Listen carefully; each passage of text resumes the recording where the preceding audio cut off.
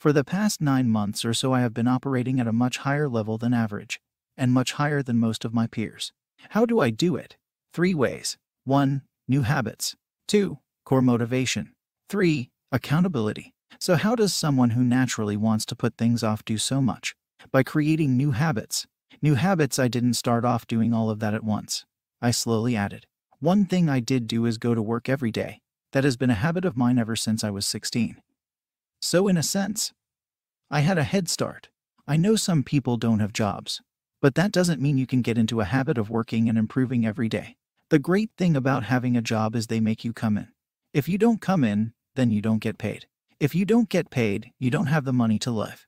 This makes it a great motivation for me and speaks to one of the other principles. Accountability. Core motivation. This requires a bit of soul searching, and when it comes to that, I can't really help too much. I consider myself lucky that I have figured out exactly what I want to do with my life. Most of my peers have not. One thing that contributed to that epiphany was figuring out what really drives me. Was it money, power, creativity, laziness, love, sex? None of the above for me. My core motivation is helping people, as cliche as that sounds. There are a few caveats for me. I want to be able to help people, be creative, make a decent income, and have control of my own schedule. Those accessories helped narrow down my career choices. If I really just wanted to help people, I could go volunteer at some nonprofit making pennies.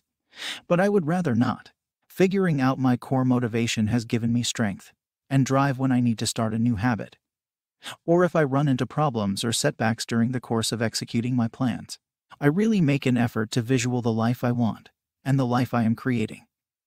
And I know that someday I will have that life. Accountability. As I said, I am a natural procrastinator. One thing I do have going for me, though, is honor. I am an honorable bastard, and I hate being shamed. I use this to my advantage, and I have surrounded myself with people that hold me accountable for my actions. Some of these are mentors, friends, parents, consultants, and teachers. Some days I really don't want to practice my viola, but I know that I have a lesson on Friday, so I better practice, otherwise it will be embarrassing for me to fumble through a song while my teacher stands by and listens. If I get bad grades at school, then I will be letting down the people that have granted me a partial scholarship to take these classes. If I don't accomplish the goals I set forth for my website, then my business consultant will be asking me hard questions and I won't have the answers. Some people suggest you tell your goals to the whole world. This never really made sense to me. People on the internet don't look me in the eye when I tell them I failed, but my teachers, mentors, friends do. I have found it much more effective to have real-life contacts than anything online. All of that to say, how can you be productive if you're a lazy trailer trash college flunkout like me? I've read blog posts and articles in popular magazines about the 10 habits of productive people. How to reorganize your life. None of it works and the tips seem generic or vapid. Here are a couple of things that you must do for my strategy to work. You have to care what other people think about you. I was not born with the internal drive to feel great because I ran 10 miles in the morning. I care that you think I'm that person, that you can trust me, that you tell others you can trust me. You have to want to be successful. You said productive and organized, and I am aware of the distinction. For me, being productive and organized are just tools I use to be successful.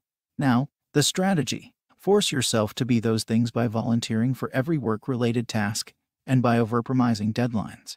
This where my caveats above come into play. You have to care that people see you get a task done ahead of time, even on short notice. You have to care that people see you as the go-to person. You have to want more than where you are in life. There's absolutely no point in being more organized and productive if you don't want more out of your life. The status quo requires no change. You will start out stressed to the max because you have so many things to do and you're doing it to yourself. Well, surprise, much like studying is a skill, productivity is a skill that just isn't taught.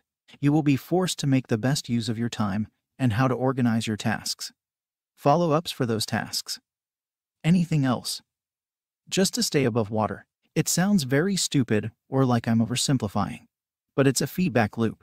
The more you volunteer and the more you succeed, the more responsibility is likely to be put on your shoulders. This has its negative associations, but we're not discussing that here.